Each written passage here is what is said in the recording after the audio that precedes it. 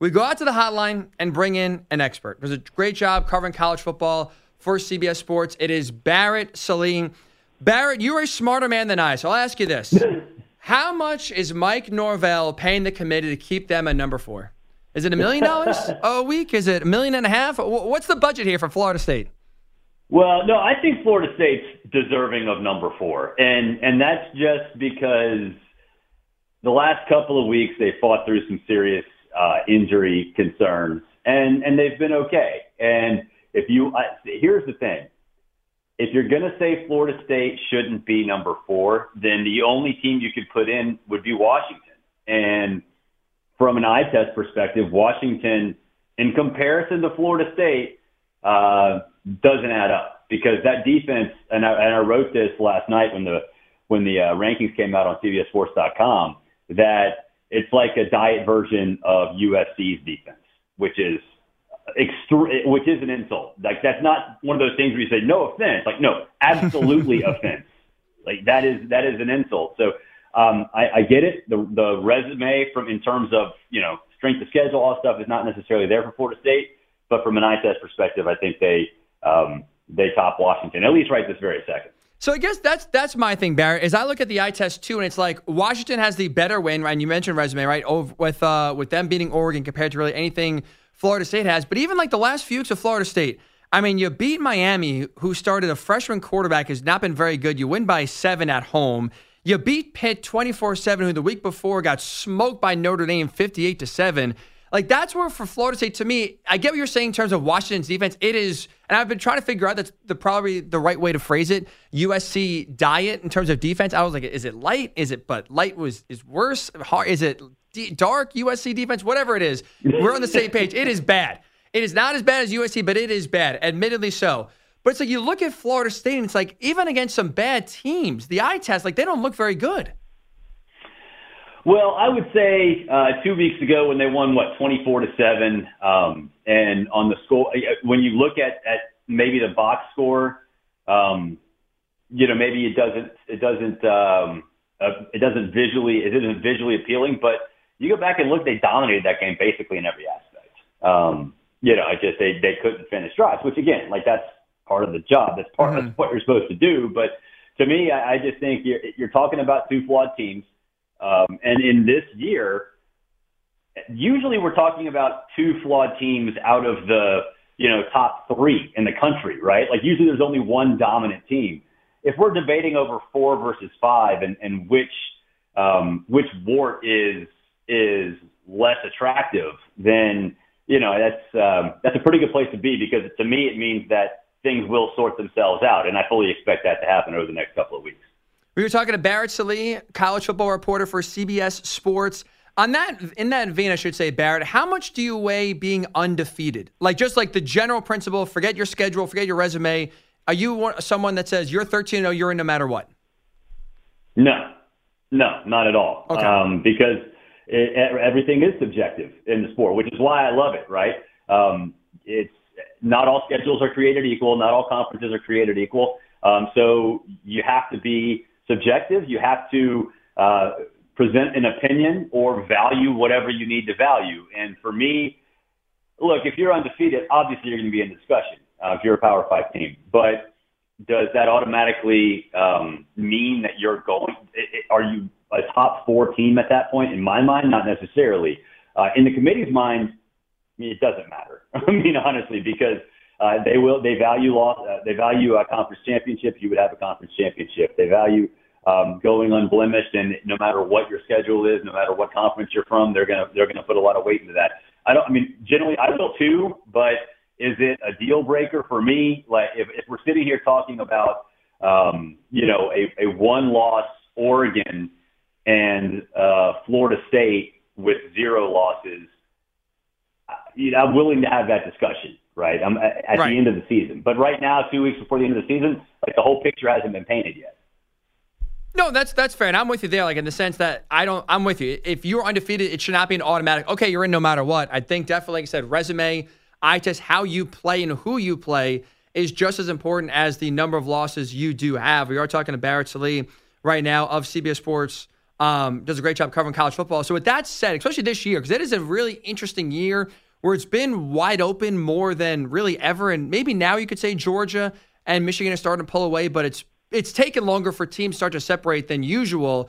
Looking now with 2 weeks left before conference championship weekend, is it fair to assume that if you're not in your conference championship game, you are eliminated? So hence, the loser of Ohio State, Michigan, they're done. The loser of, well, that's actually right about now, so I take that back. But if you are not in your conference championship games, Michigan, Ohio State in 2 weeks, is that an elimination game? Well, I wouldn't say so with those two, because I think the dominoes could fall in a direction where the loser gets in, which is what we saw last year with Ohio State, right? So I think if you're talking about a one-loss loser of that game, whoever it is, Alabama winning the SEC champion. Texas being upset in the Big 12 championship game is certainly a possibility. I think if Florida State doesn't win the ACC, they're out, and that one-loss Big Ten team would get in over them. I would even say that if there's only one spot remaining and Alabama beats Georgia and that one-loss Big Ten team is in the debate with Alabama for that final spot, there'd be a pretty decent argument there. And look, I think it would also be there with Texas, because I think Texas is in a tough spot now because they've been ugly. They've not done things like ever since that Oklahoma game. Things have started to go downhill. Then Quinn got hurt, and they got really ugly. And now Jonathan Brooks is hurt. Quinn's back. We'll see what happens. But a one-loss Big 12 team, if it's Texas and it's a conference champion, Ohio State, Michigan loser might still have a pretty good resume to boast. So it certainly helps, but I would definitely say that the landscape could develop where the loser of the Michigan-Ohio State game still gets in.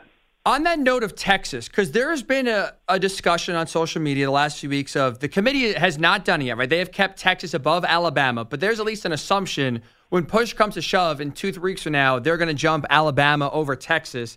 Out of the 8 teams remaining that still are in the race for the Final Four spots here, is Texas still in control right now, Barrett, would you say, of their destiny? No, because if you go let's just play this out where it's Georgia, Ohio State, Michigan winner, whoever, Florida State undefeated, and Pac-12 winner with 1 loss or 0 losses, Texas is on the outs because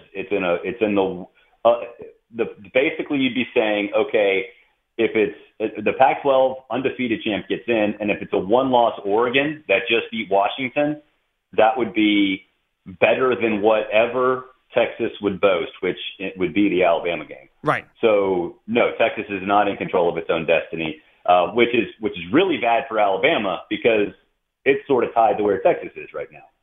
Would you see the committee jumping Alabama over Texas and putting them in and leaving the Longhorns out? Like, is that a package deal? Either both are in or none are in?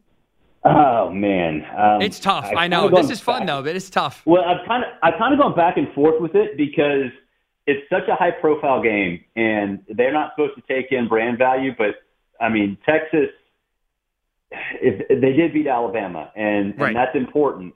But at the same time, if that's the case, that means Texas would have been whoever that's not very good in the Big 12 championship game, and Alabama would have just beaten Georgia. Mm-hmm. So I'd keep Texas in that situation. The thing is, okay, Texas is not going to give them a big reason for recency bias if they beat whoever in the Big 12 championship game, because that Big 12 team is not going to be that good, right? Right. Alabama would win that recency bias argument because it would have just beaten Georgia 18 hours before the selection's made. It's brutal. I'm kind of going back and like I said, I'm kind of talking my way into both of them here. It is so difficult, and the committee has been, I think, for me at least, a little bit back and forth on what they do prioritize. That's going to be a really tough spot for them there. Barrett Sallee. The same week, by the way. That's true. Teams have different rules in the same week. That is very true. Oh, college football, man. It is madness. It makes no sense, but also that chaos does bring love for sure. So let me run one scenario back, because I do love scenarios, and now we are close enough to where these could be realistic and really tricky. So let's just say Michigan beats Ohio State. 13-0 Michigan, Big Ten champ. 12-1 Oregon. Oregon gets revenge over Washington. They're the Pac-12 champ. 12-1 Texas. 12-1 Alabama. They beat Georgia. 13-0 Florida State.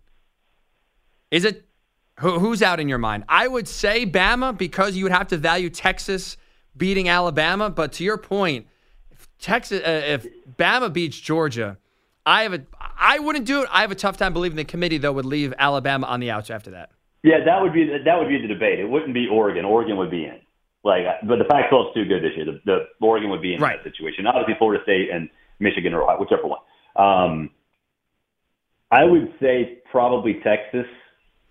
Would there be a debate with Florida State, or are they in your mind no matter what? No, I'd say they're in no matter what. Okay. And here's the thing, too.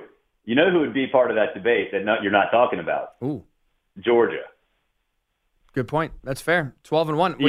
Because here's the thing. If you're gonna, I mean, again, we're talking about the committee valuing different things, right? If you're going to value head-to-head with Alabama over Georgia, but you're not going to value head-to-head with Texas over Alabama, you're kind of talking out two sides of your mouth, right? You're right about that. That's even honestly, like they are on the outs, I think. But even like Washington, if you're 12-0 with right now the best win of any team in the sport, and at that point, if let's say Alabama beats Georgia, the second best win of any team in the sport this year, it is brutal. It is the chaos is here, Barrett, for the last year of the 14 playoff. That's for sure. And we won't get to deal with it. We won't have to have the fun next year. And I am so against expansion. And this 15-minute conversation is exactly why, because the limited playoff and the subjectivity is a feature, not a bug. But I've conceded that argument. I've conceded. I'm not going to get on my soapbox. I've conceded. Y'all win. I lose. I'm still right, but whatever. I am on the 12-team side, so let me tell you, I cannot wait because I hate the fact that we're talking about some of these great teams being left out at the end. Last thing I want to ask you here, Barrett Sallee, and that's this. Texas A&M job opening. Tell me if I'm wrong here. If you're Texas A&M, I think in order to get this hire right, they have to view themselves, I would say, more like Kentucky football than Alabama. Meaning, I think for them, what they need is a builder. Mark Stoops, a Lance Leipold, someone who can do and win with less. How would you view right now A&M in terms of the job landscape and what it takes to win there? I would say, yeah, you need somebody who can do that. Now, they're not necessarily going to have to do that because they can. I mean, you have a bunch of bigger recruiting pool, better, NIL funds, whatever. But you need somebody like that who can build and sustain a program. You don't go for the flash hire. You don't go for the sexy hire. And I think for Texas A&M, like getting the right people to pony up to get rid of Jimbo wasn't hard at this point, right? Like there were some people, stragglers last year, and then this year things started to go south, and they were all in. And it's not that many chefs in the kitchen, honestly. There's only a few boosters, and it's a small type group. So convincing them to fire Jimbo this week was not a huge deal because everybody had seen enough.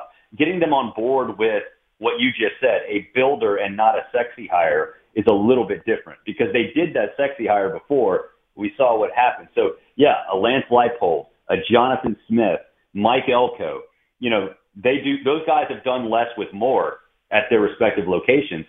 What can they do when they don't have the less part, when they actually have the ability to get the players and build them? That's where they need to go. I think they will this time. If they don't, then the leadership there is in a tough spot. Yeah, could be talking about possibly Jimbo 2.0. Check his work out, CBSSports.com, CBS Sports HQ, all over the college football scene. Barrett Sallee, appreciate the time. 3 weeks of chaos. Let's bring it on. Thank you. Thank you for the time, Barrett. You are the man.